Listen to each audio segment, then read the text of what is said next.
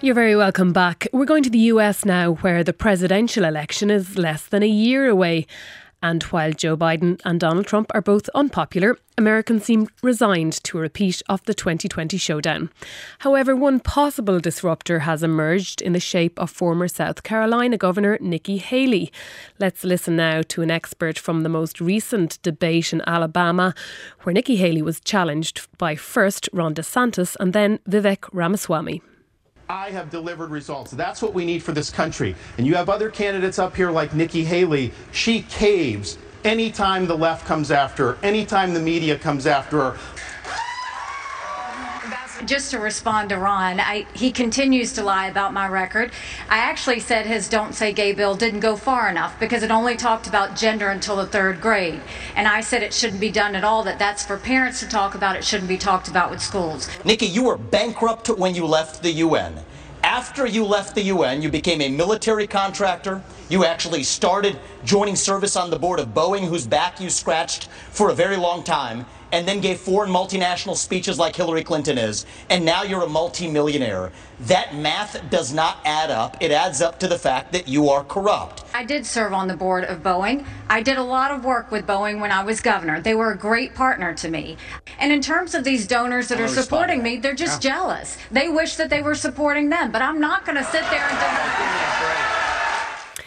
A flavour there of the Republican Party primary debate. To discuss this, I'm joined by Doyle McManus, Washington correspondent for the LA Times. Thanks for joining us, Doyle McManus.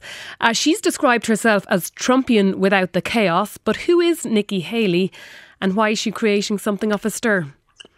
Well, the reason she's creating a stir is the reason you heard on that debate stage. Number one, she turned out to be very good in these debates. And number two, as you could hear, all of the other candidates are now attacking her. And when the other contestants are ganging up to attack one, you know they've figured out that she is the one who is rising in the polls and posing the biggest challenge to them.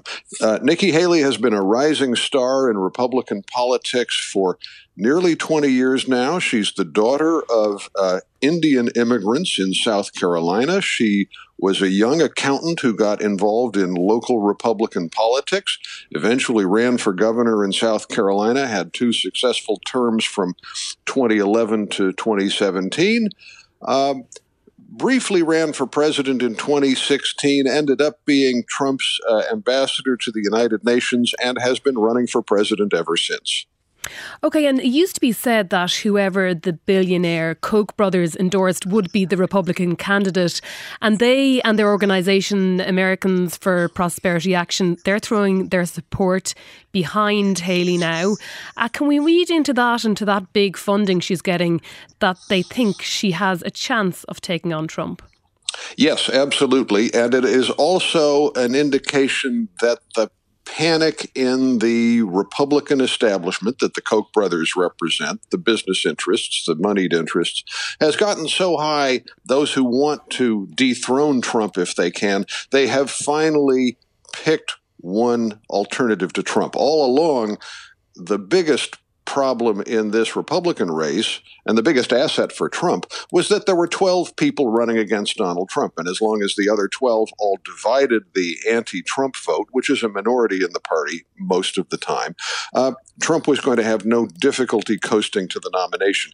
If they coalesce around Nikki Haley, and that's really why the Koch brothers put their money in as a signal to other donors, if they coalesce around one alternative, at least there's the possibility of a real contest here. And her chances are slim, but does the legal calendar work in her favour as well? Because there is a chance that Trump could be criminally convicted before the election. Well, he could be criminally convicted before the election, but it's going to be very difficult for her to get that legal calendar to work in time for the primary elections she desperately needs to win. The caucuses in Iowa are only 5 weeks away. They're in the middle of January, and the primary in New Hampshire is 1 week after that at the end of January. Nikki Haley needs to do well in Iowa and needs to do very well, perhaps even win or tie Trump in New Hampshire. And at that point, we truly have a contest. But she really only has about 6 weeks to show that she can do this. And there is the trial in Washington for the January 6th storming of Capitol Hill. Then there is his trial in New York over paying hush money. Does Trump have time to campaign, or will he have time to campaign? Yes, he does, because he, number one, he's shown that he can campaign episodically. His hold on the Republican electorate so far is so commanding. We have left out the fact that he's still at 60% among Republicans in those primary polls, that he's really been campaigning only part-time until now. And his lawyers are also negotiating with the judges to see, number one, if he can delay those trials, but number two, whether he will really have to show up the whole time. So I don't think the beginning of the trials themselves is going to knock him out. The real question is whether the spectacle of a former president and a candidate on trial during the campaign is going to finally cause Republican voters to give up on Donald Trump. And there could be some legal obstacles too for the Biden campaign. His son, Hunter Biden, has charges brought against him. Could that derail his father's campaign, or what impact could it have? Well, it won't derail Joe Biden's campaign, but it has raised one more quite difficult problem for Joe Biden. The problem, Hunter Biden has been a problem for his father for nearly Hunter's entire life. He is the classic ne'er-do-well son. It's really quite a tragic story if you step back from it. He has been a failure in business. He's been a drug addict periodically.